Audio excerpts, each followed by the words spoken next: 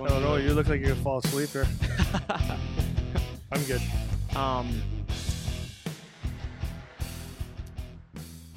So where do we start? You got something you want to start with? Yeah, of course I wanted to start. Oh, with you want to something. start? Okay, go. Yeah, we got some guys that got drafted in the draft last week. Yeah. It was 4 great. Yeah. NHL. Yeah. That's pretty sweet. Yeah. Talk about that.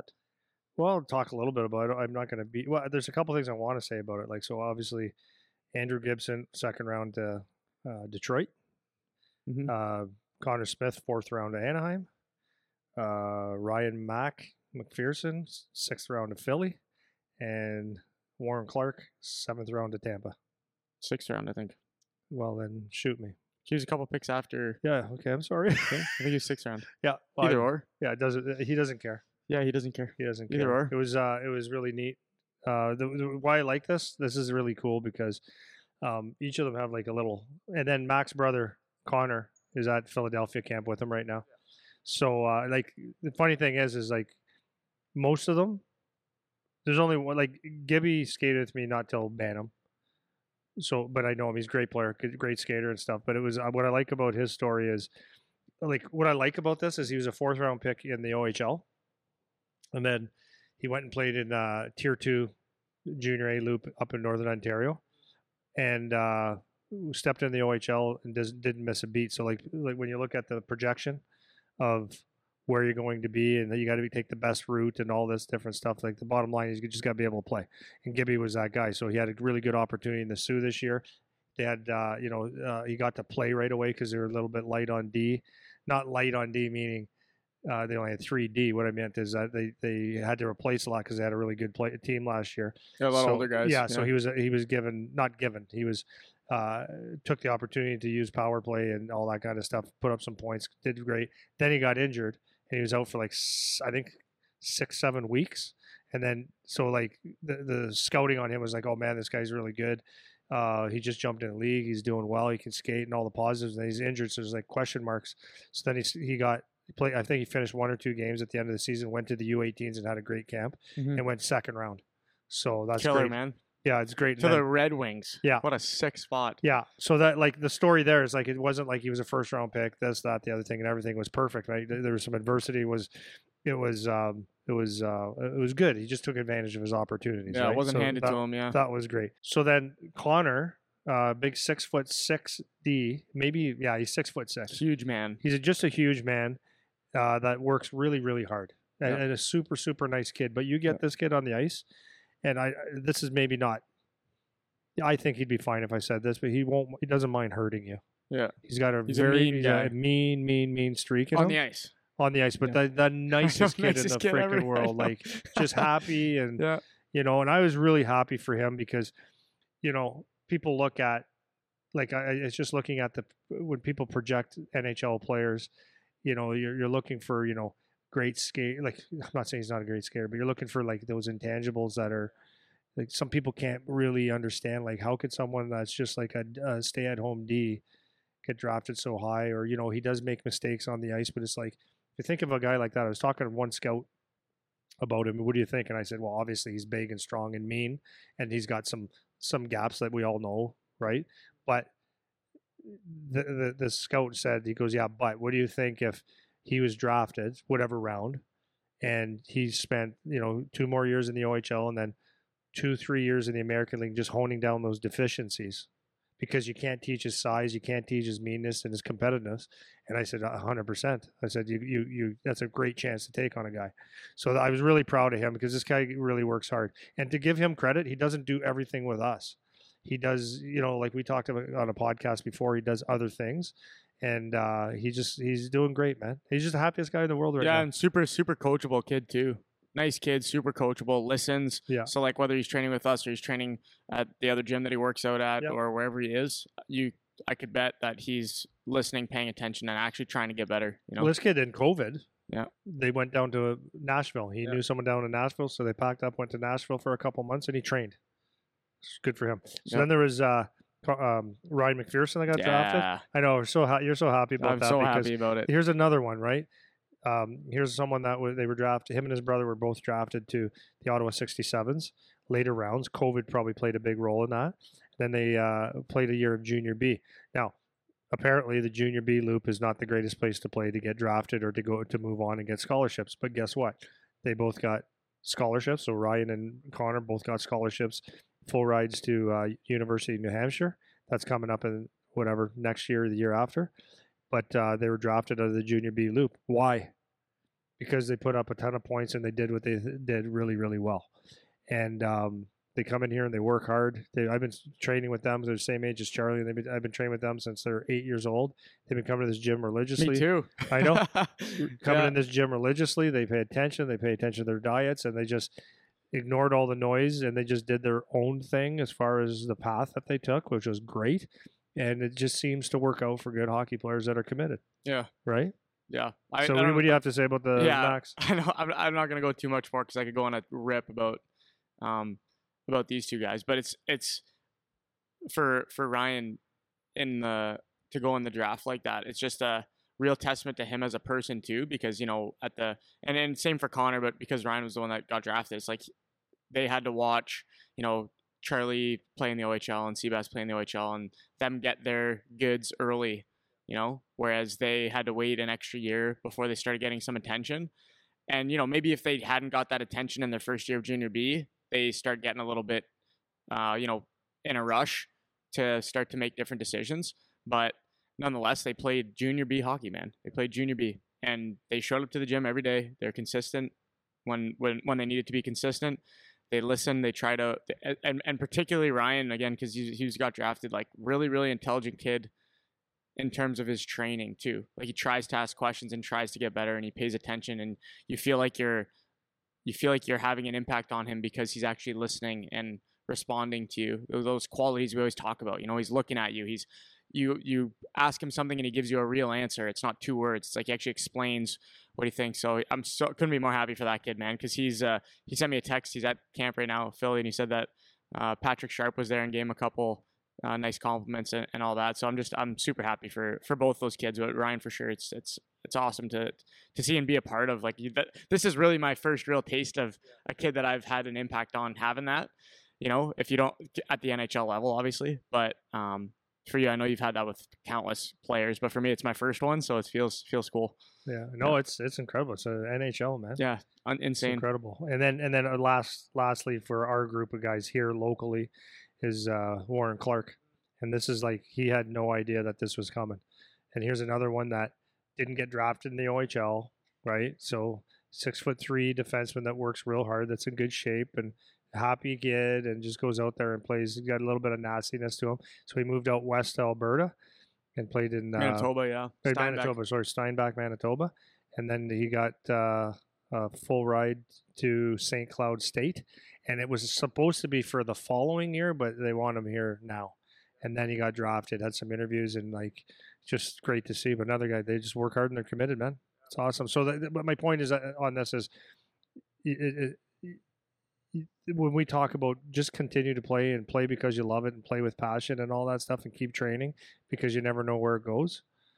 If you do the right things, then if you're good enough, they're going to find you. Yeah. Bottom line.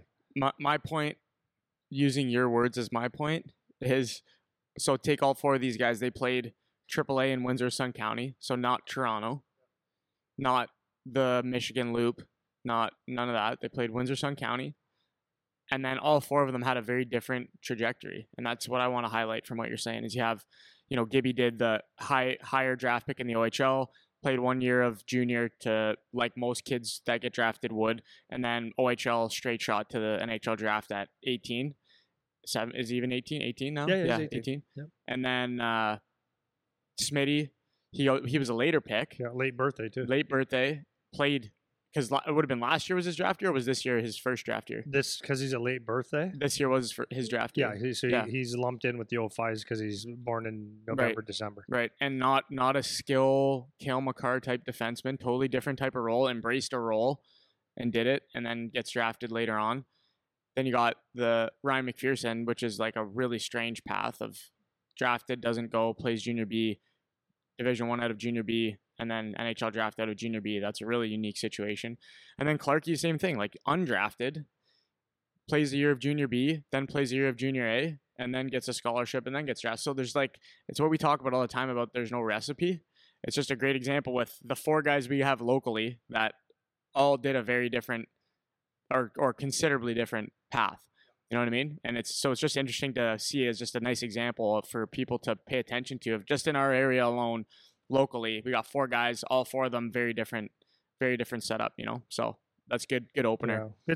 It's awesome, man. It's just it's so nice for like you said, it's the first taste that you've had of seeing someone come through the whole thing, and then you have your hands on them and actually have a lot of influence on some of their decisions and their training and stuff. That it feels really good when you have a hand in it.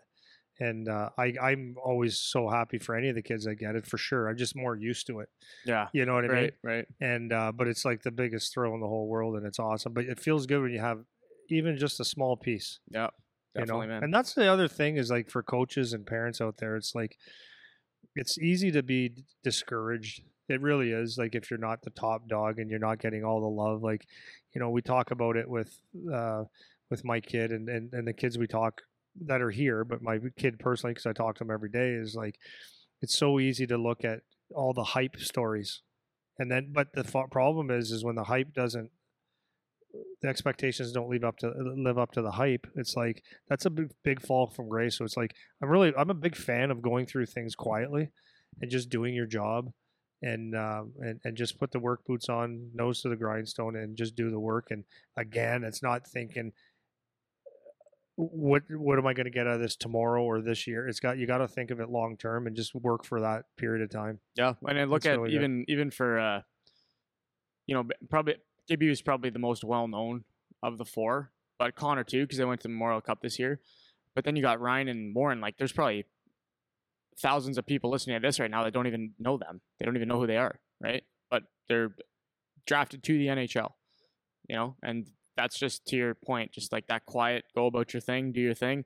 At the end of the day, you're going to end up in the same place. So you just keep chugging away and do what works for you and keep working and just keep going at it, man. And it's a good testament to that, man. So good for them. I'm really happy for all 4 of those guys. Hey guys, my name is David.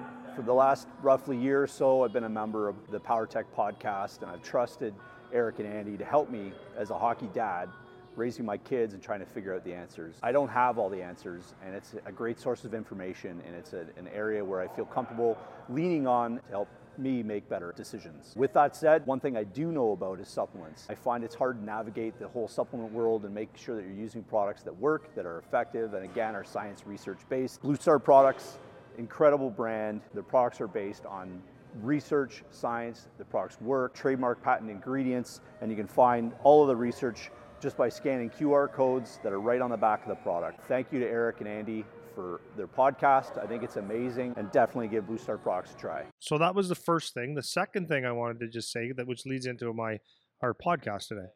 So what our podcast today is about, and I've been tiptoeing around this for a long time because it actually could probably create some controversy, but that's not what the point of it is. It's just questions that I have. So, like, to back up a little bit is, like, I don't really do a lot of things without it making sense to me. I ask why about a lot of things, about everything. So that's what this is about. And it's about power skating or skating instructors. And you could use skill instructors, but I'm sticking to power skating. So ironically enough, the last couple of weeks, I had an NHL scout tell this kid from out of town that he should maybe start skating with me. He goes, Andy, do you think you could help him? And I said, well, time is one thing. And I said, I could look and I could kind of make an assessment and maybe take it from there. Okay, so that's the story. So this person called and he had a whole bunch of things. And finally, 2 weeks ago, we were able to book a session. And great kid. Okay, a lot of deficiencies in his skating. And then he said, can I bring a couple other kids? So after the first day, like, this is going to sound like I'm humble bragging or just straight bragging, but that's not what the point is. After the session, it was very thankful, and it was my son was out with me, and he goes, Dad, he was getting it, eh? I said, yeah, he was. And after that, his dad sent me a text, and he said, thank you so much. It was the best. We got home, we were in the car. He said that was the best money we've ever spent in hockey. And And I'm like, awesome. But why? Because I didn't do anything dramatic. Okay, so it was more of an assessment and addressing those needs, starting from the basic. Okay, so to me, the basics of power skating is edge work. What are edges? That's number one. Meaning, and for me, that's holding a balance and being able to push off and having good posture while doing that. It's an inside edge skate, no big deal. Next thing is like stride length, your upper body posture, stuff like that. And then I will look at some crossover stuff, your cross unders, and generating power from that. And then some type of turning to see if you can do those. Those are basic to me. And basically, I don't really know what else you can really work on unless you get real specific to assess someone. You can see their quickness and all that stuff. So anyways, to say that was the best money that we spent money on. Best money spent in hockey? In hockey. Yeah. It's like, why? Okay, I can say one reason is because when he came to me, I spent time talking to him, letting him know like what we're going to do, and I spent time the investment of saying we'll find what we're going to do. Yeah, communicating. Find deficiencies or tell you how great you are, or find deficiencies and work on them. And number two, we actually took the time to say, okay, here. You're like, for example, on the edging drill, inside edge drill, I was explaining to him that he doesn't have proper balance because his feet are a little bit outside of his hip, and it's impossible to generate, like, really have a good balance and generate as much power as you possibly can. Oh, so we started working on that. And the second thing was like, now your posture, you got to get that up to see how you're off balance. And I went through the process, and he was like, oh, and he went to fix it right away, and he was making improvements. So that was very encouraging. So we did that with all different things.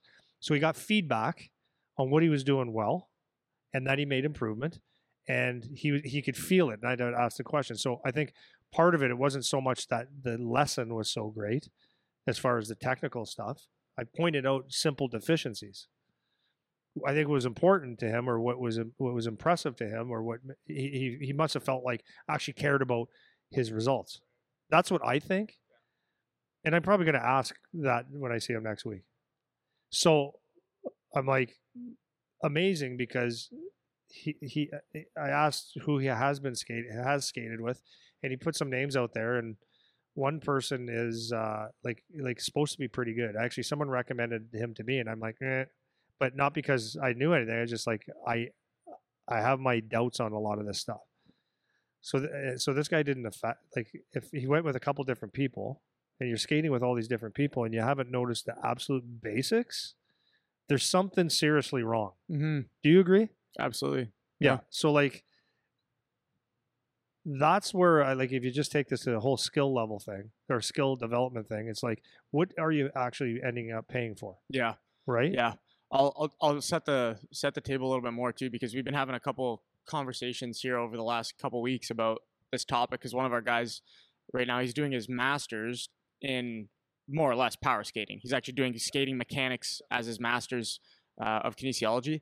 So he loves talking about this stuff. So we've had like several talks about power skating and kind of every angle on when it's good, when it's not, who it works for, who it doesn't, when certain things are appropriate, because you hear a lot of buzzwords, buzz terms, and I know there's a lot of coaches that capitalize on using those, and it's easy to get sucked into the sales pitch when you constantly hear the buzzwords that people use, and then you see this coach that's also using the buzzwords that people use.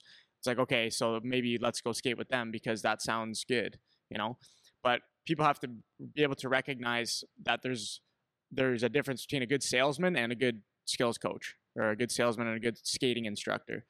And so for the topic today, talking about the skating mechanics things, it's hard to know the answer. Like, nobody knows the answers to a lot of the questions that we're going to talk about, but it's just a very difficult topic to cover because there's so many different ways to improve things when it comes to skating that aren't just skating. And the younger you are, the more true that is, So say that part again. So there's a lot of ways to fix parts of skating mechanics. There's a lot of ways to do that. And a lot of them aren't actually on the ice skating. Yes. And the younger that you are, particularly around like the puberty age, when you're younger, it's tougher, but let's say that puberty age up until maybe you're 20, a lot of those things that are off the ice that can help you, like that statement is more true the younger you are. So if you can fix things off the ice, it's more true the younger you are. Because the reason for that is you need to address so many things that may have nothing to do with your actual skating on the ice, just because of the fact that you're growing and getting bigger, and maybe you need to get stronger, maybe you need to get more mobile, maybe you need to get a whole bunch of other things that aren't actually your skating stride. But by getting those things, it will address and sort out your skating stride or your quickness or your edge work or your balance or your posture, whatever thing you want to talk about when we're talking about the actual mechanics of skating. And so I think that's where this conversation is going to be useful, because we're not poo-pooing the the power skating stuff. It's we're putting in context of like trying to figure out where it's appropriate for you, and when it's useful and when it's not, because like you teach skating, so we're not saying don't go learn skating stuff, right? I like, this is the thing, because there's some people take they take things out of context so easily, or they see a clip again. Yeah. And we've had last week we had a clip that's about 5,000 different comments. It's like, it's not what the clip was, man. I know. But anyways, yeah. So this is I had a trying to put this into a coherent thought. thought. It was somewhat difficult, but I think I got it not bad. Yeah, we'll see where it goes. Yeah. So why the heck would I question power skating? So I'm going to make this clear real fast. I absolutely think kids need to work on their skating. There's no question about it, because like skating is one of the top 4 and arguably top skill that you need to have to be a player, arguably. Okay. So, but here's a question that I've always had, and I don't know if a lot of people ask this question. Why is it that you can take whatever group of kids you have, and some kid comes on the ice and he's just a good skater, and he goes to do a turn and he can turn? Like, maybe it takes a year or two, but you could just see like the base is good, the posture is good, the stride is good, the agility is good, the quickness is good. Why? Didn't work on anything. And then why do you take other kids in that same group, and any group that you look at, and they go to power skating and they go to power skating and they go to power skating and they go to figure skating and they go to all these things, and they never, or they don't turn out to be a good skater at all? That's a question. So that's a question of, is it genetic, or is it trainable? Right? So the good question. I don't know the answer. But to me, it seems to me like you can skate or you can't, and then you can work real hard to become better. But some guys just have the gift that they can skate. I've seen that a million times. So an example with that, though, I just look at my wall of fame here, and I'll go the first guy, Dalton Prout, always a good skater. Always a good skater. I'm not saying he was always the fastest, but he was always a good skater. And he was fast enough to play in the NHL as a defenseman, but he was a good skater. Okay. Then I go down the road a little bit. Right beside him is Aaron Ekblad. Aaron Ekblad was never a really good skater, but he can play in the NHL. Aaron Ekblad does. Both of them have had skating coaches, and both of them have not changed the style that they skate whatsoever. And is that true? Yeah, for sure. I've 100%. Seen it. Yeah, I think it's like any other skill to me, where if you take, let's take strength as a skill. Some kids are just strong. Maybe you get like some, 6'3" teenager, and they're just strong, man. Then you get the 6'3" gangly kid, and he can't push the barbell up once, So the kid that trains his strength, if they both do the same training program, the kid that's just naturally has that strength to a degree will always have a bit of a leg up in the strength department, just because they had that ability. They had they didn't necessarily earn the ability to do that. They just naturally picked up that particular attribute better than other kids. And skating would be no different, right? You get that with a lot of things. We got one kid in here that's a really, really nice runner, and he's never done track. He doesn't do track. He never had a track coach, but he just moves fluidly. He just looks, he's like a gazelle, man. He's prancing around when we're doing any bounding things, any running. And then you got other guys that they're very clunky, and they just don't have that. They're both tight, whatever. Yeah, tight, whatever. They're both have done the same development path, more or less. It's like they played the same secondary sport. They played hockey all together growing up. They had the same coaching. They had the same skills coaching. They've had the same levels of opportunity, more or less. And just this guy's got it, and these guys don't have it to that degree. So I think it's just like, I think it would be foolish to think it's unlike those things where it's like all of a sudden I can just make you from a really clunky, horrendous skater to look like Sidney Crosby on the ice. It's like, that's just, I don't know that if that is possible. Right. You know? So that was my thing is like, so just that next note I had was that, so I see players skate. Sometimes I see them from a really young age, and I see people do the evolution of taking lessons and all that stuff.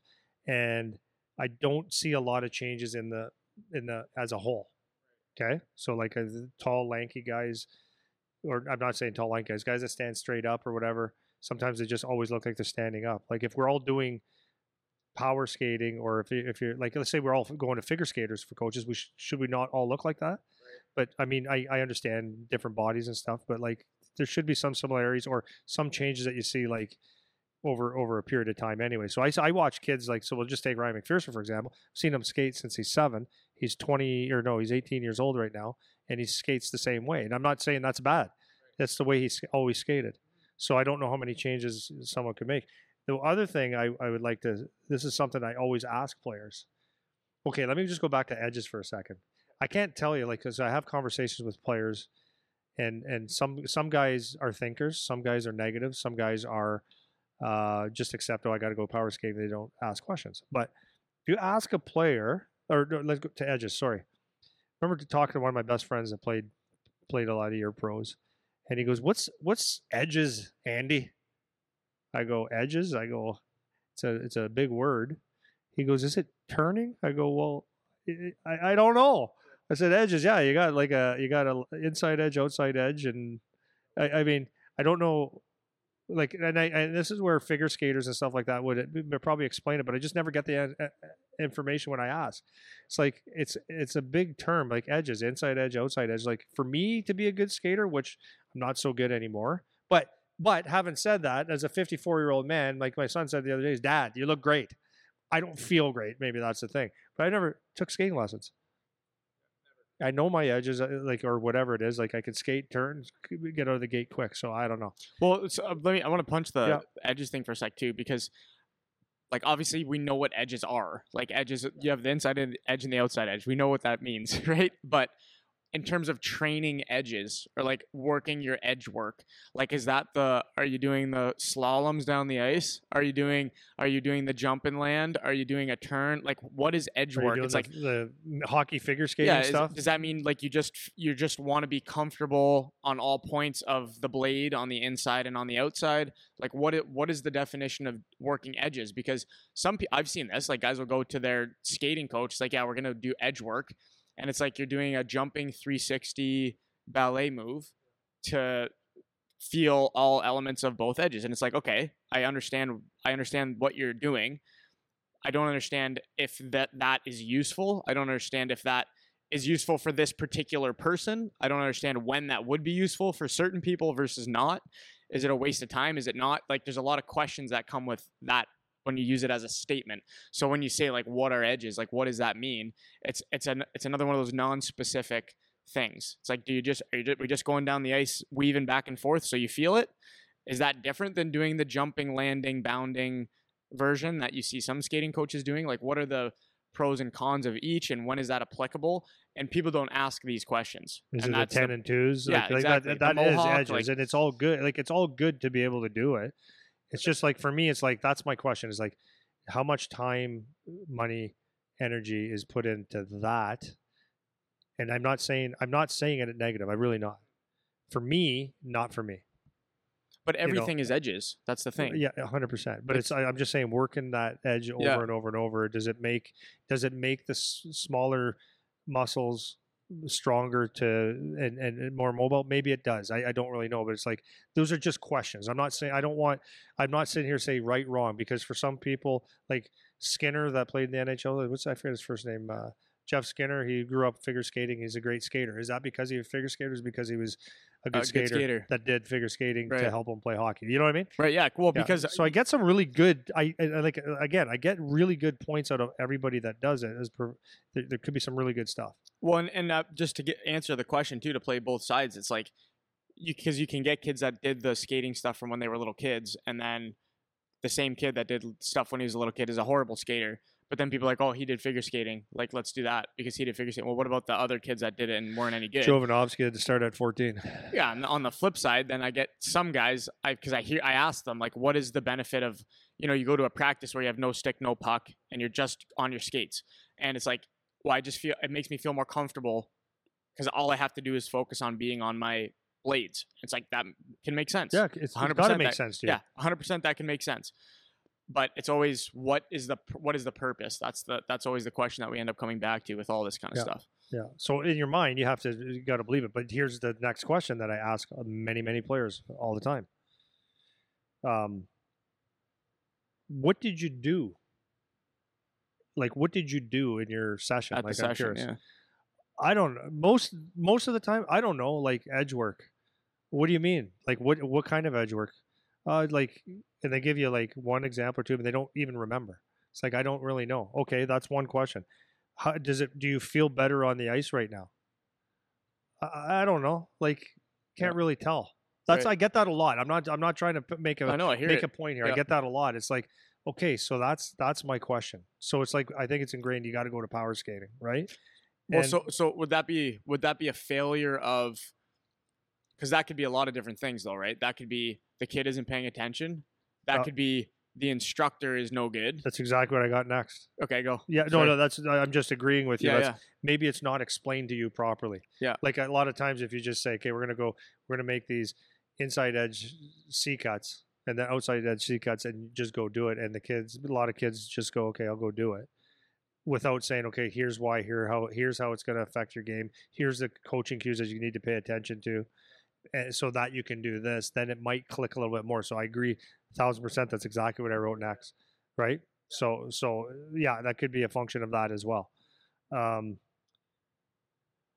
So for me, this is my honest opinion from experience, not saying it's right. This is my thoughts on this. I think it might sound a little weird, but I'm not sure if power skating coaches is the big difference maker in your skating. Is that a weird statement? Well, if you think about that, okay, you need to be a better skater. Well, then you should skate. And I agree. But I don't know if the skating lessons themselves are the big difference maker. I think there's a whole bunch of different ways that, and we're going to go through them, that you can benefit, that your body will move better, properly, and be trained better. That you'll step on the ice and you will move differently. That's my opinion. And having said that, I still, I've got my own kid and I train a bunch of guys. It's like, yes, you're going to do that stuff and we're going to touch it on the ice because it's important. Now I'd be a complete idiot. Changer le Chanel if I say don't go do any skating or skills. Oh, I'm going to add a couple layers to this too, because I was talking with Ars about it the other day. Sorry, Ars is another guy that works with us. He's the guy doing his master's. We were talking about it today, actually.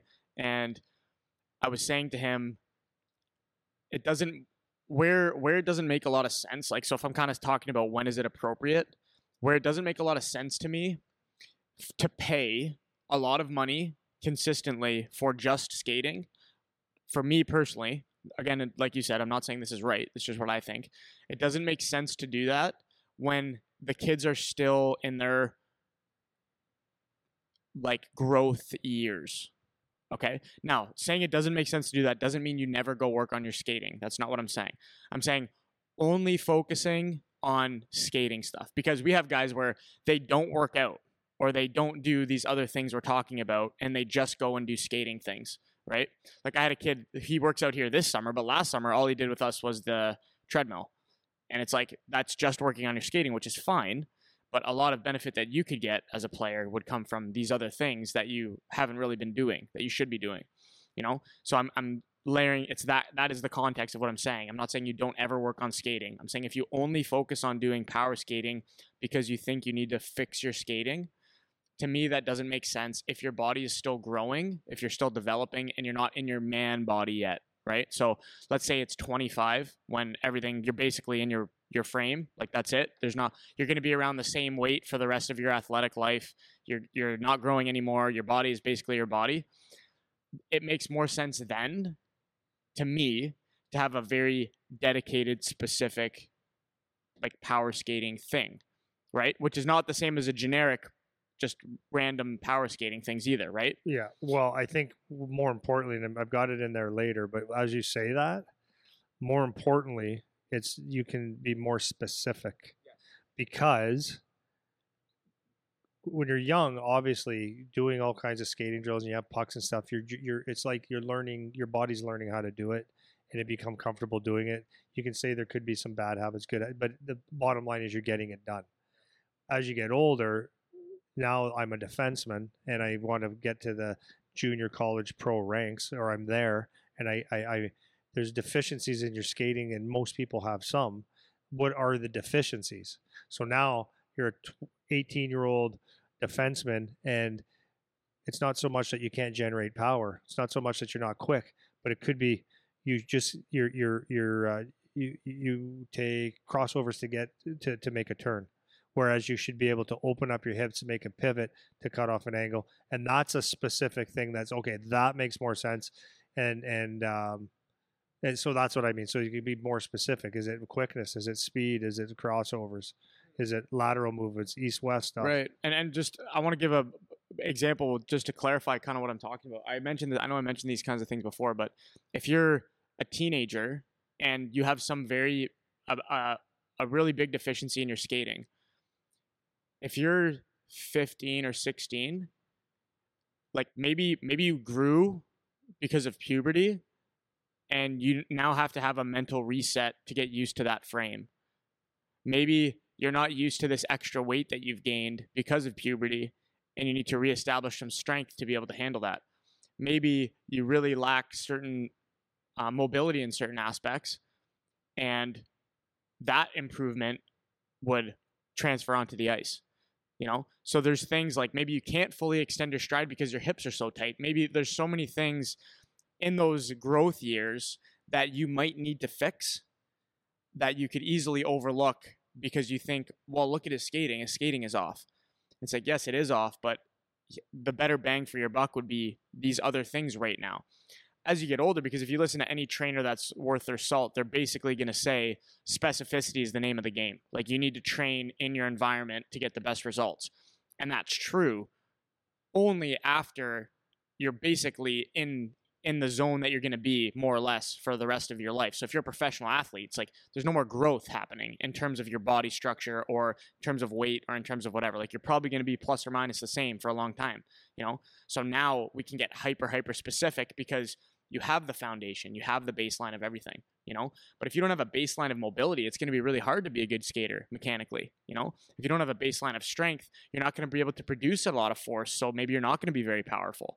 Maybe you won't be very quick because you haven't developed the fast twitch yet, So there's these other things in those critical development years from, to put a number on it, 15 to 20 or 14 to 20 years old, where if all you do is skating and lessons and whatever, you could be leaving a lot of progress on the table, and maybe you might even be worse off spending your time and money on that than spending your time and money on another thing, right? And that's kind of the point. Once you're past that, then it makes more sense to me. It's like, oh, you need to be a good skater. Like John Tavares, when he was in the NHL, he was 21 or whatever, came back and got a skating coach. Or RC was giving me the example of, I think it was Couturier, he was saying, that they were saying he was an awful skater, and he came back and had a dedicated skating coach for a full summer and really, really improved.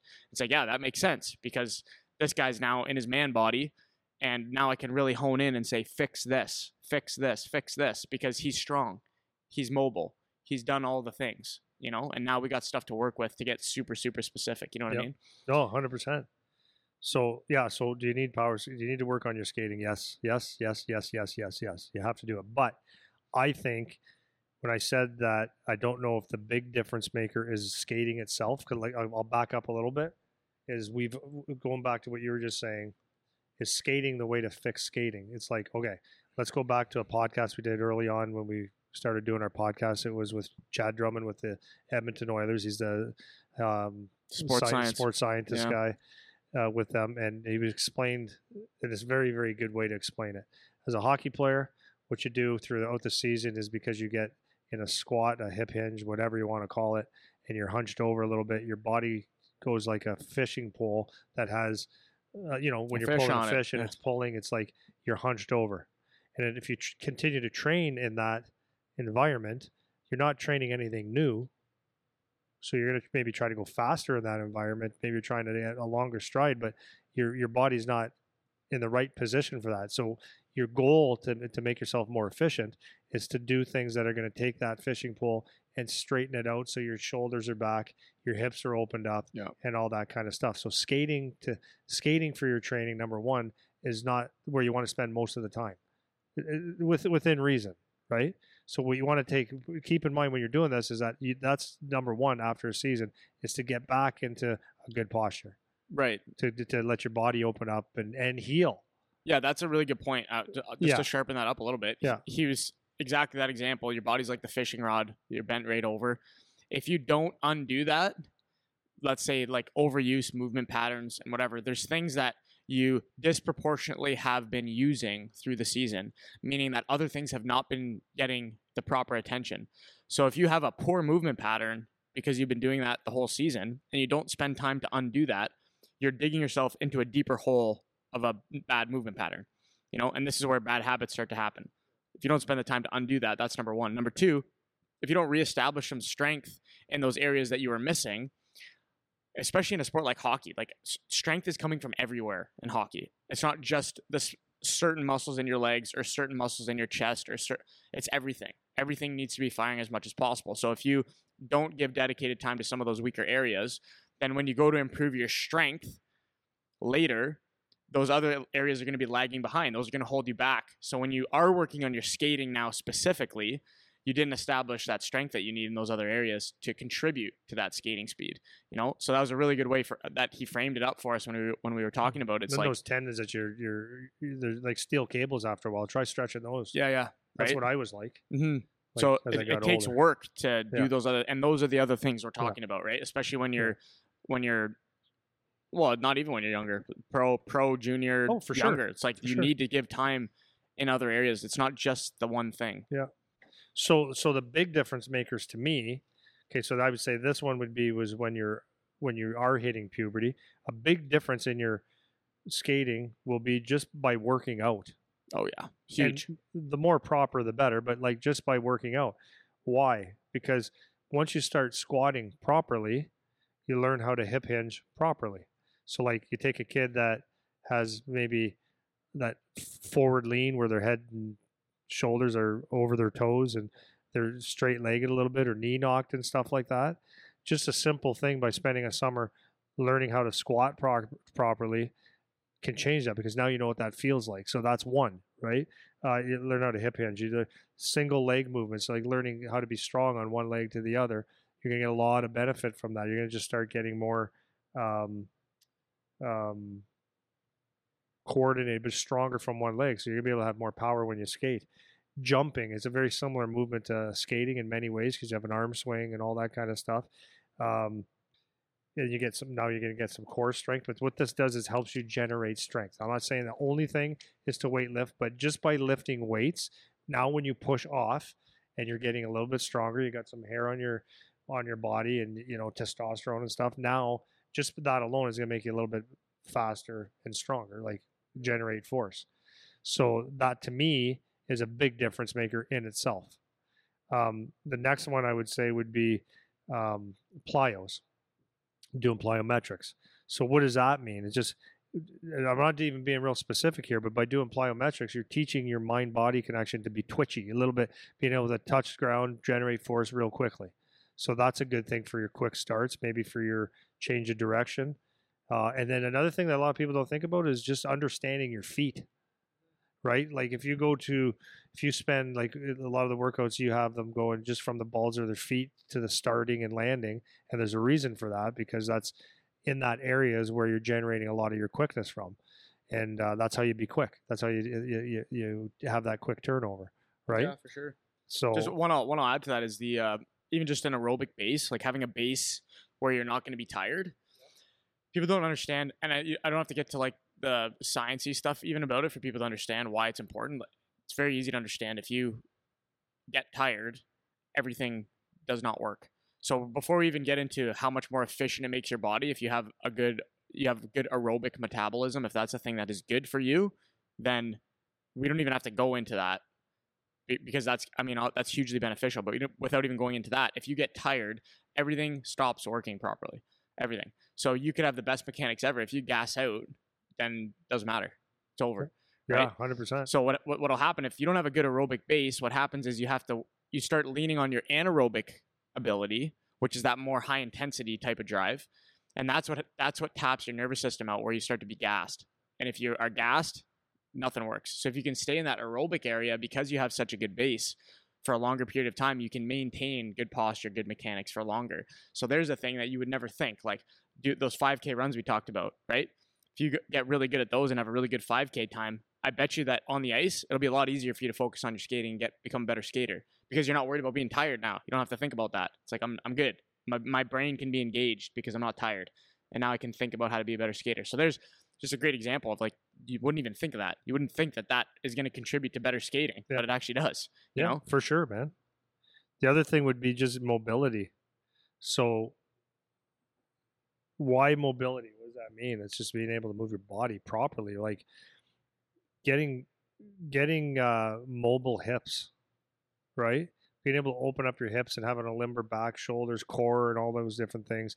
That just allows you to move more fluidly. If you can be mobile, you're more fluid. So if you have a body that's fluid when you go to skate, as long as you're not like a wet noodle, then your body will move the way it's supposed to move. But if it's tight, like if you just keep doing skating, and you don't work loosening up your hips and stuff like that, your lower back, your thoracic spine, everything, then your body's going to be tight. You're never going to get that perfect stride, right? The body's more fluid, and then you're strengthening your smaller muscles, right? So mobility is just those little small muscles that like you said, no one ever heard about.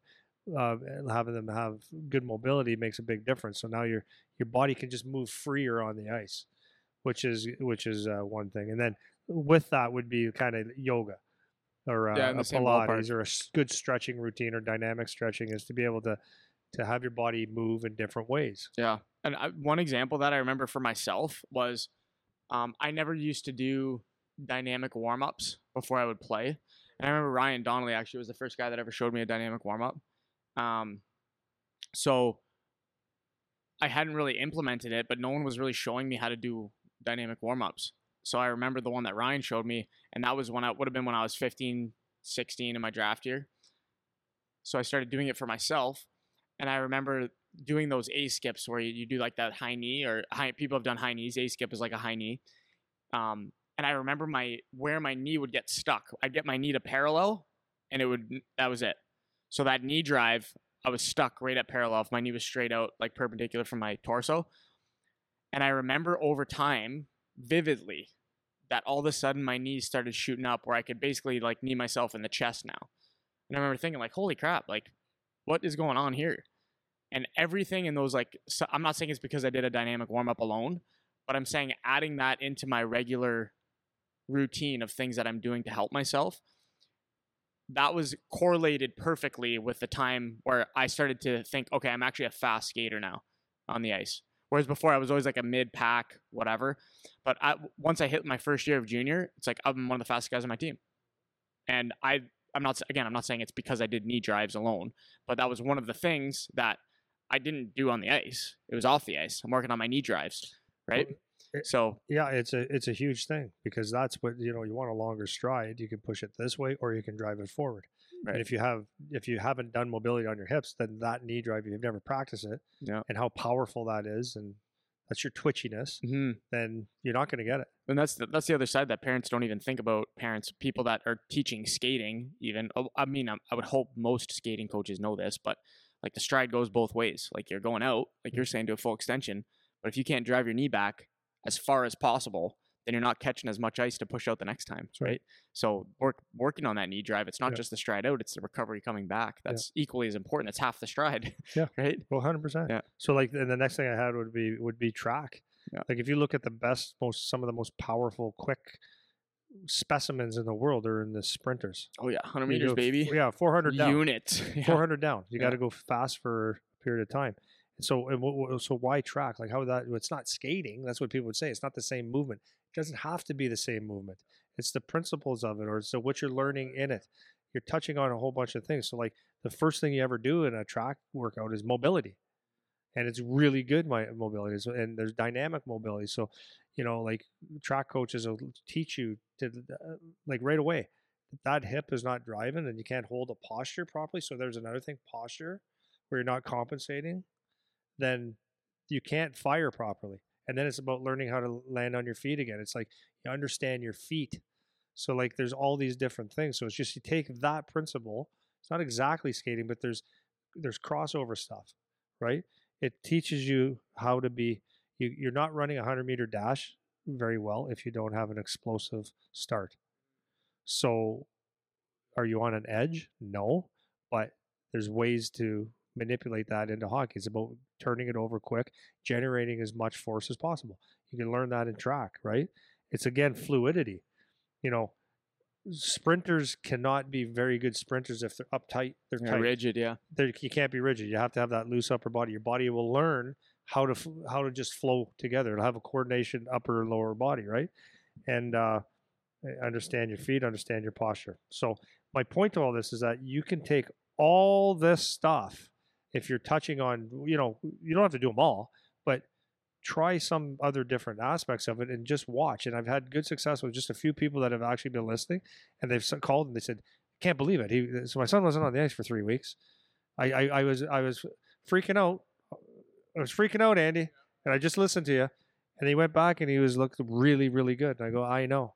So that's my point, is that it doesn't have to be straight skating. It's all these other things to make you more fluid, make you more flexible, make you more powerful, make you more twitchy, to make you more mobile. And then when you go to now what it's saying is your body is just going to move properly instead of skate like, because if you just try to train the skating pattern, it's almost like, I think it's tough. Well, yeah, and the body moves, even like different body types move slightly differently, but your body is going to move in a certain way, and if you don't understand the way that it moves optimally, then you're going to be at a disadvantage. And the other like little hidden benefit with this is, if you, by doing other things, maybe you get a really good strength coach that can explain hip hinging to you properly, and now it's not necessarily the same degree of hip hinge you're doing as you are in the gym, but you can apply that line of thinking to your skating stride.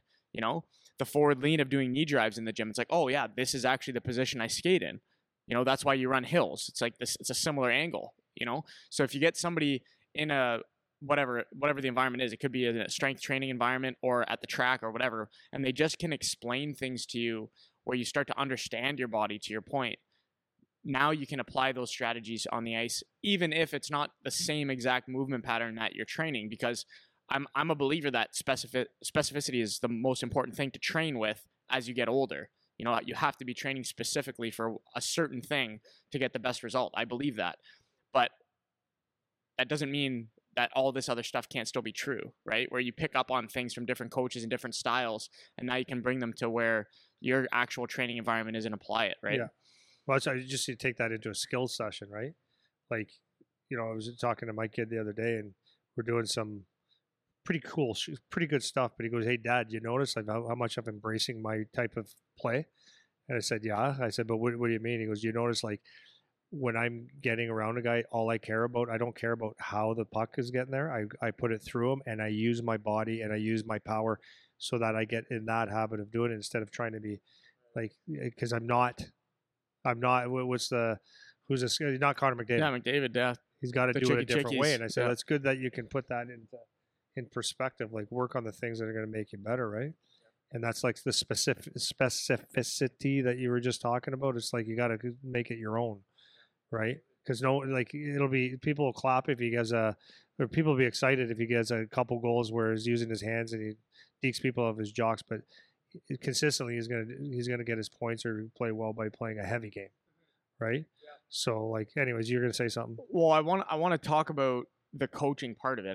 I don't want to go out of order though. So if you want to run through what you got there first. Well, yeah. So I want to so this is what I really want to say is, like, I would say if you can put a ratio together, I don't know if I want to do that, but I would say definitely work skating. If you like to go to power skating, that's like good, whether it's a figure skater or a good power skating coach. If it's the guy that just does all kinds of edges all day, or you're on, come on in, buddy.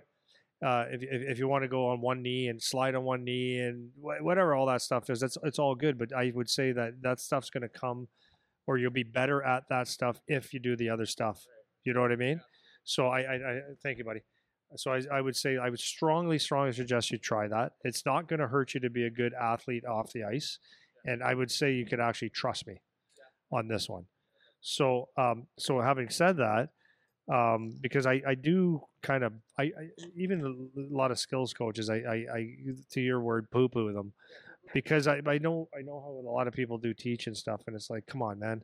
But what I want to say is, like, this is why I do think power skating is important, or a coach that spends time on skating, it's important, is because a lot of the times, especially with hockey players, if you take the pucks off, or if you keep the pucks on the ice, they're staring at the pucks and they just want to touch those pucks and shoot the pucks, and they're focused on, when are we going to do a drill? When are we going to shoot? So if you can take time, whatever intervals that you think is appropriate for your team or for yourself, is get on the ice and just focus on skating. Because what that allows you to do is just focus on skating and embrace it and try to learn. What I like about power skating coaches as well is that you actually just don't know the one little thing that might make a huge difference. So like one of my questions is always, you know, how figure skating coaches skate so different than hockey players, in my opinion? I'm not saying I'm right. So I always wonder, like, how does it translate? They're always in a edge work and, you know, arms out and stuff like that.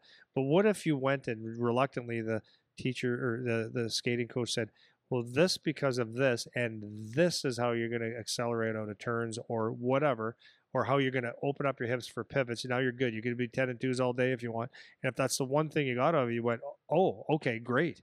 So that's why I really like it could be as simple as, yeah, you're turning shit because you're leading with your body instead of your head. Like if you snap your head, your body follows. Oh, I didn't know that. Well, okay, now work on it. You've made some improvements, right? But taking everything else that you've done with it, now your body is just used to doing things that are, you know, you can adapt to that very quickly. Of course, you can always work on with coaches. You just being in that correct posture when you're skating, and working on the proper balance and doing at different speeds. Your extensions and your glides is critical. So I would never say to someone, just go and don't ever go to power skating. Don't ever go to a skating coach. Just go and do track and mobility work. And you're going to be fine. That's not what I want to reiterate that. I think there's really good to do power skating, but I think the game changer is doing other stuff and adding power skating into it. Where I think a lot of people do skating as the number one. Yeah, prioritize adding, that. Yeah, right. Prioritizing is the word. Yeah. And adding a mobility workout once a week or whatever. It's like, I think it should be flipped. I would agree. I think you see a huge difference. I would agree, particularly the younger ages.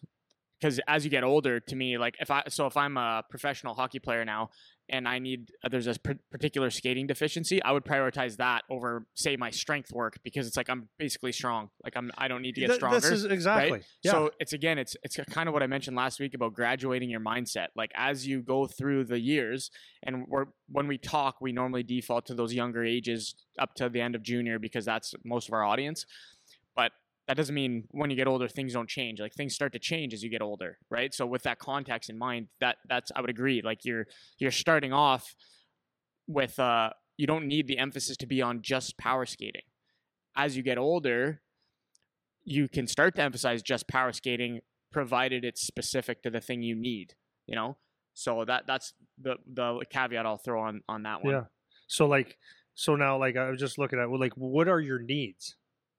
this is really important to understand, because if you go do power skating and you're already like super powerful, it's like, are you benefiting from it? But like, here's just this. I just put this off the top of my head just this second. So, what are your needs? Is it pivoting? Okay, so what are things you can do? Go on the ice, and which is good. Trust me, it's good to learn how to pivot and ride that edge, open up the hips and push. Well, what else can you do? You can go mobility work. You can do yoga, and that's going to take care of a lot of pivoting itself, right? If you do that'd be like minimizing crossovers as a defenseman, so that would go hand in hand. Turning would be kind of mobility, power, coordination, core, quickness. Well, you can go on the ice and do the same thing you've always done and try to do it faster, quicker, shorter steps, longer step. I don't know. You might think this is going to make me quicker, but you might be doing something bad or not necessarily productive as fast as you can, and it's not really helping you. Whereas you can do. So where I was like quickness. But what if you went and learned how to get a quick start from, like, you're doing sprints with a track coach, and all of a sudden you just learned how to be faster out of the gates? And maybe you're not taking 3 steps. Maybe it's only 1 now. Or maybe because you went to the gym, that first step is good now. Did you say, what if you're weak? Yeah. Yeah. You just see weak? What I mean? Yeah. So it's like, so now you apply that and then do your quickness drills and resistance drills, your top end speed. So that's, again, it could be sprinting. It could be learning how to move your body quicker. Maybe it's working out to drop some body fat, like different things like that. Maybe it's being your top end power is going to be because you are more mobile now and more fluid. And then you go on the ice and do that.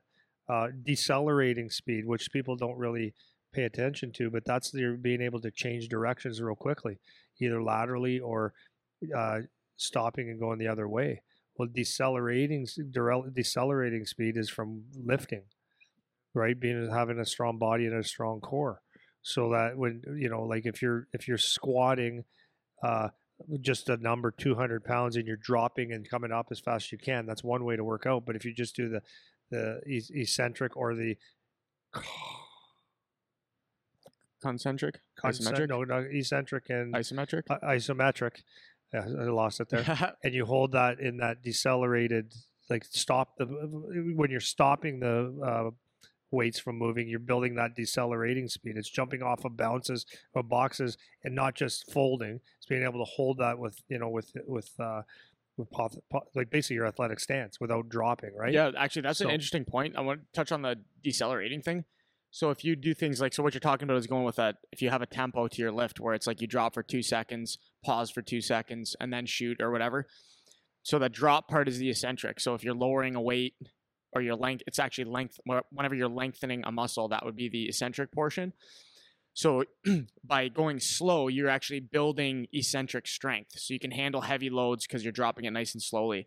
What that will translate to, if you condition it afterwards, is you can slow down really fast, if that makes sense, right? So hear my words, because that could be confusing.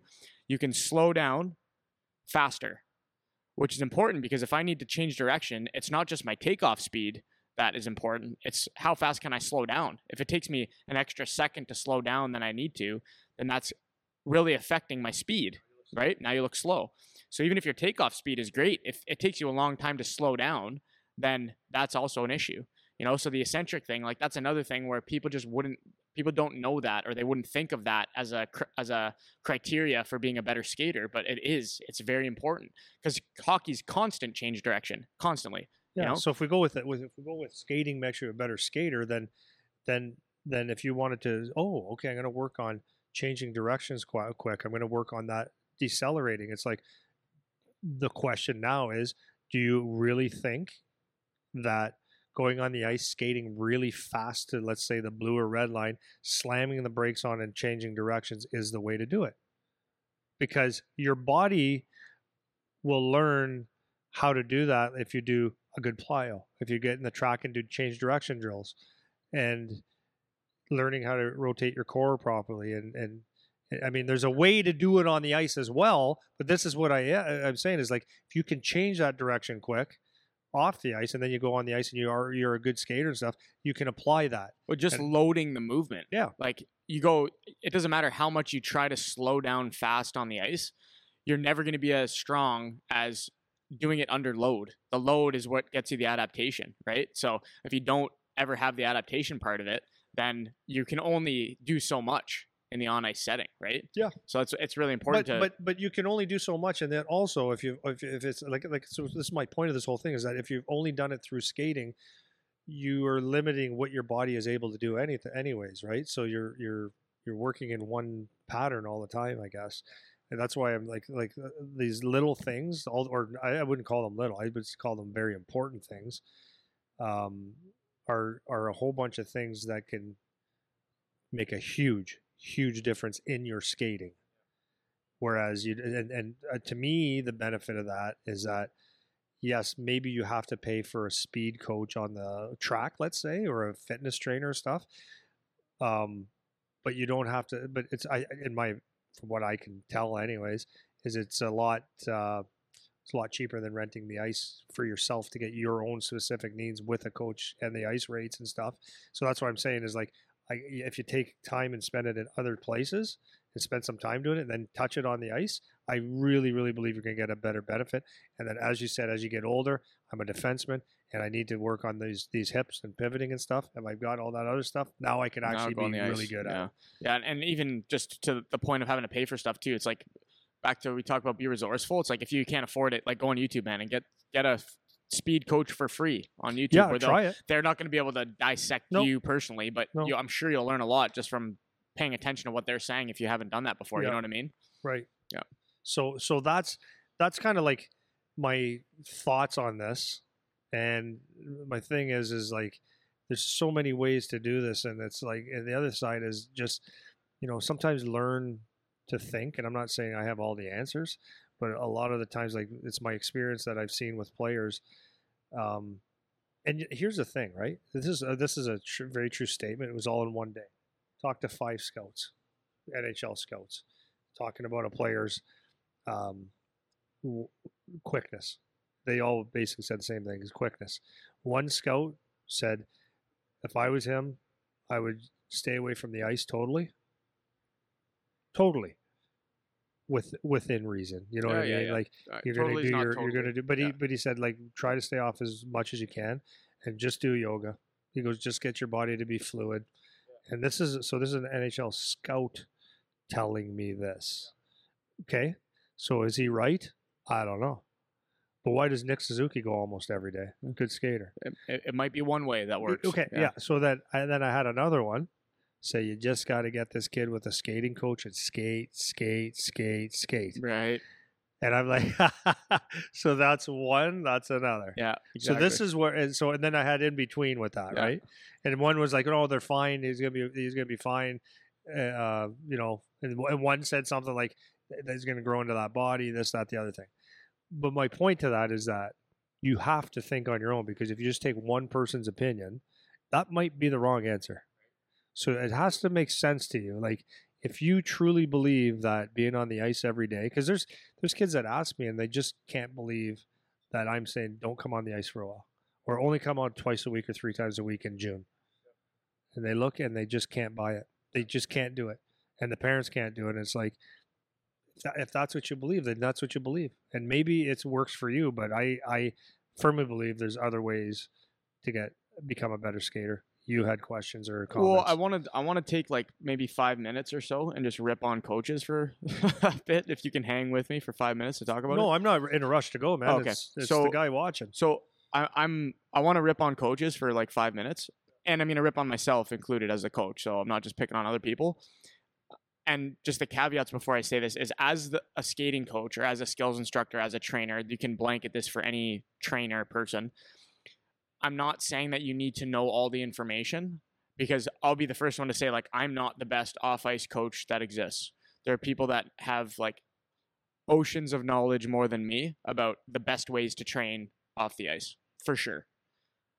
But one thing that I pride myself on trying to do is making kids understand what we're doing and why we're doing it. Very important. And there are times where I don't do it, and I know I'm not doing it, and I see I could have done it and I didn't. And it might be I'm a person, so I'm tired today. It might be that my mind is thinking of something else and I'm not totally engaged in the session that I'm in. It might be four of the five guys don't really care, so you don't want to exactly give it back. What I was gonna, that was my next one. I was gonna be like, sorry, I was literally gonna say like I've told this kid 100 times and he doesn't listen, so I'm not gonna try again because he's pissing me off now. So I'm not excluding myself from the ripping that I'm about to give all of us. When it comes to power skating, if you want to have an effective program, you need to have buy-in from your guys that are there. So there's a couple different ways that this can go. So I'll try to keep it like pretty generic, and then you can ask questions if you want to. But there are certain things that are going to be effective and certain things that aren't. So we were talking to one guy, and he was talking about their team skating coach, and he was saying like, I can't stand this guy. And not just him, most of the kids on the team can't stand this guy, right? So as we always do, I'm asking, why? Why do you not like your coach? Why do you not like this guy that's doing the skating stuff with you? And the answer that I get is like I just don't know why we're doing the thing we're doing. Like we do it, and it's like, hey man, like this is stupid. I don't know how this applies, whatever. So the reason I'm bringing this up is because if you are the skating coach, it is your job that people are hiring you to address their deficiencies. Now, there's a couple issues with this. One is if you have 20 guys on the ice, then how are you going to isolate individual issues? Because guarantee everyone has a different issue on that ice. So if you're in the one-on-one setting, then it's easy. Very important that you're specifically addressing what the kid has an issue with. So for you, for example, that you had a kid come out, you assessed what his problems were, you addressed, like, let's say it was turning, like you were mentioning before. Like, okay, we're going to hone in on turning, and I'm going to explain to you how to turn, why what you're doing doesn't work, why this other thing will work better. Here's 5 things you can try, and we're going to grill it in a progression over time, because that's how programs work. Progress over time. That's the only way it's going to work. You can't keep doing the same drill. It's got to be like progression, right? So that's one thing. If you have 20 guys on the ice, you can't do that. You still have to be able to explain why you're doing what you're doing. Yeah, you have to change your way of coaching. Right? So It's like, okay, one of the big issues I have personally with power skating stuff is everything is super generic. So if I come on the ice and I'm really good at my forward to backward stuff, and you're like, okay, we're going to do forward to backwards, I'm like, man, right away I'm checking out, because I'm like, I already am good at this. Like, I don't want to work on this. And maybe that's my fault as a player. Fair enough. But regardless. No, but that's the audience. That's the like audience. When you're the coach. Exactly. And you're the coach or the instructor, it's like that's who pays your bills. Yes. Like if you're the coach, you say no, different. What I mean by that is, if you're a coach and you're saying this is how we're going to play and this is what we're doing, then you got to do it. Right. But if you're actually selling it or you want buy-in, it's much, much better to explain or to give them a reason to be engaged. Yes. And the reason I'm bringing this up is because at the start of the podcast, you were talking about players you ask, what did you do? Do you feel like it's helping you? And there's no answers. There's no answers. Yeah, there's sometimes that's yes. If you ask why, it's like, I just feel comfortable. And that's an answer, but it's like there's very, very vague. Yes, very vague. So they don't know. My point is they don't understand, and maybe they weren't listening, but let's say we're going to put the onus on the adult coach person. You need to explain and make sure they understand why they're doing the thing they're doing. So if you're running a generic skills session for skating for a team, obviously you can't address individual deficiencies. So at the start of that session, it should be like, okay, guys, today we're going to just touch a little bit of everything, because you guys haven't had a skating session in 6 weeks. And I just want to make sure you guys are touching. You're going to touch your edges again. You're going to touch all your turns. You're going to touch your long strides. You're going to touch your good posture. We're going to put your sticks down for a bit. I know that's not how you play hockey, but I just want you guys thinking about your blades right now. And now it's easier as a player to buy into that. It's easier to be like, okay, I still don't like this, but at least I get why I'm doing it. Like, I'm trying to refresh myself on this stuff, you know? If you're doing a session once a week and you're always doing the same thing every week, your guys are going to tune out, man. There's no progression to that. So even if you are doing something beneficial, there's no adaptation to happen, because you're not doing the progressive overload type thing that you would do in the gym, right? You're not applying that. So kids are going to start to tune out. So if you couple that with bad communication, it's just a recipe for disaster. And the problem that I see with a lot of coaches, and it's not because I personally watch the coaches, it's because I talk to the players. Same as you. It's like I'm asking the players, because maybe if I sit one-on-one with the coach, they can explain it. But if you're not translating that message to your players in whatever, if it's skating for this example, then your program is not effective. It will not be good. And then that's where you and I will get frustrated, where you can say like, okay, you keep going to the skating coach. Now all you're doing is getting tired and taking resources away from other things that would actually be more beneficial for you right now. So that's my little rant for coaches, because it's a real point of frustration that kids don't necessarily know better, and they're going and paying money, or their parents are going and paying money for a coach that can't articulate it to them. Because if they did, when I asked them a question, they would have a clue about what they learned. I'm not expecting them to go into the deep body mechanics in their answer, but they should be able to say, oh yeah, like my turns are really weak, so we were working on leading with that break foot or whatever it is that we're working on my turns. You know what I mean? Or yeah, he was saying that my chest is way over my toes when I'm skating, so I'm trying to get my upper body posture to be in a better position and get my hip hinge better or whatever it is. And you just don't hear that when you talk to the kids about it. You know what I mean? Yeah, it's crazy to me, man. Like, the thing is like, you don't have to give well, I shouldn't say that. I've always said this to you. Like, if you are charging money, like this, it's a coach, but it's a skating coach or a skills coach. It's like, if you're charging money, my opinion, you shouldn't be charging $1 if you're not the best. I know that's a weird statement, but that's how I look at it. Is like, if I don't think I can go if you plunk me in Chicago right now, or Moscow, Russia, or Los Angeles, California, if you don't think that you can go there and get whatever player pick a player, I will be able to help them in some way. Like, I've got, and if you can't do that, you shouldn't be charging, but that's, people do. But the results are what I got the other day when the 5 guys came out. Right, that was yesterday. That's the beginning of the story. This is the end of the story. So when the one boy came out, and then he said, "Well, Dad said, can I bring a couple guys?" And they were awesome guys. Like, again, my son was out with them again. They really wanted to learn. I understand why they really wanted to learn, because they were actually freaking learning. Right? We just didn't do drills, and it was like, okay, next, and we stopped every single one. And there was 5 on the ice, which is not a huge group, but I said, okay. Good there. Get under your feet. You're outside your feet. Here's why. Then we went down the thing, and then Charlie would go to them and say, pick them apart too. So every time they did something, they were getting feedback, and it was like, oh, and this will make me better because there was one of the kids that was on the ice that's we're talking 15 years old, and I get this a lot. I had this with an OHL guy, to believe it or not. But this guy is with a skating coach, not all the time, but with them. If you didn't address this, so this kid was turning a really nice skater, and then when we did a tight turn, basically, guys, if you can see this, your edges are, if I put you on flat, that's how you glide. If I tilt them, you're on your edges. So if you go into a turn and you tilt both edges and only edge and get on your heels, that's what this kid was doing, which is very, very common for people, because you got to kind of sit back. So what happens is you carve that ice, you leave chunks about this wide on the ice for about 6 miles long. If you go and turn with any speed whatsoever, only using your edges and your back edge and pull your toes up, you could turn the Titanic quicker than you could turn your body on the ice. So I explained that, and they go, oh, well, like, what do I do? So I was explaining, so some people use the term punch turns, which means you use a brake and stop. That's what it is. So your inside foot, if I'm turning right, you're going to use like a outside edge stop and throw your hips around, pushing with your edge on your left leg, and then you can go. And it was like, they all said it. Oh, we've never heard that. We've never heard that before. I said, you're 15 years old, and you have no idea what I'm talking about. And you've had skating coaches. And that's my point, is you've had skating coaches and you've never heard that. That's a shame. That's a shame. So basically, whether you gave this person $1 or $5,000, you have wasted your time.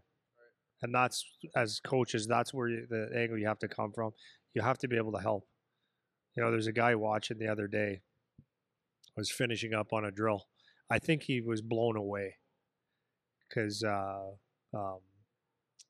was just doing a pucks off the wall, which seems simple. So it was coming like an offensive puck off the wall, and they had to come off the wall and then drive the net with a shot.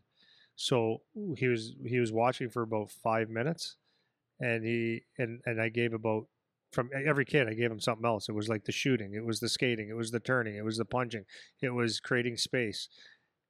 And it was, and I could see his face just going, what the hell? That's actually teaching. And that's, I'm not saying that's what every coach should be doing, but that's, if you're paying someone, that's what you should be expecting. Period, man. Period. And unfortunately, that's not really what it is. And that's where coaches and parents, you got to seek out the right people. There's a lot of junk out there. I'm not trying to be the negative guy, but we're talking about it. No, and it's just there's a lot of junk, and it's just garbage. Even for me, but like I try to pride myself on the why stuff and the explaining and whatever. And it's like even for me, like I not even for me, just you know what I mean. It's easy to just not get in the flow, like you're just running your sessions, right? And it's easy to not address the thing or not address the whatever. And I guarantee, like for some of the younger guys in the gym, at least, if you ask them certain things that I'm doing in the gym, they couldn't explain it. They wouldn't have a good answer, right? But I know that they all have a clue about what's going on because I make it a point to invest the time, not just to talk to them about workout stuff, but to just get to know them so they want to listen, so that I get the buy-in that I'm talking about, you know? So I think it's really important for coaches or whoever's in that position where you're trying to help. I cannot stress enough how important that is if you want what you're doing to actually be effective, you know, on top of all the other stuff we talked about today. Like that is the key to success, is getting the buy-in from whoever it is you're trying to teach, because if you don't get it, then everything you're doing doesn't matter. You know what I mean? Yeah. So, well, and I'll tell you, man, like I said, with those new kids, never met them before. And it was like, they were so appreciative. And I'm telling you right now, I covered basics. Nothing out of the ordinary. Yeah. It was not rocket science whatsoever, but it was actually someone took the time to say, if you do this, this will be better, and here's why, and here's how. They couldn't be happier. And I told them, like I said, I can't skate the way I used to skate. I'm 54 years old. I didn't, you know, I'm not even the same guy. Like, but they were like, I was like their best friend. And they come in after, hey, thank you so much, coach. I don't know these kids. They could have just said, here's your money, thanks. Yeah, see you, bud. See you next week. But like, it's a big difference. Yeah, for sure. Yeah. Well, I think that it kind of covers all of it. I mean, again, like we said at the start, just kind of wanted to have the discussion. We're not poo-pooing anything for the third time this Not podcast, at all, man. Not but just asking some basic questions and hopefully trying to clarify some of that for people, because it's hard to know what's good, what's not good, like we've talked about before. But I think that's a good spot to stop. So want to leave it there. See you, Justin. Yeah, 100%. Okay. Yeah, we're good. We're good. See you guys next week.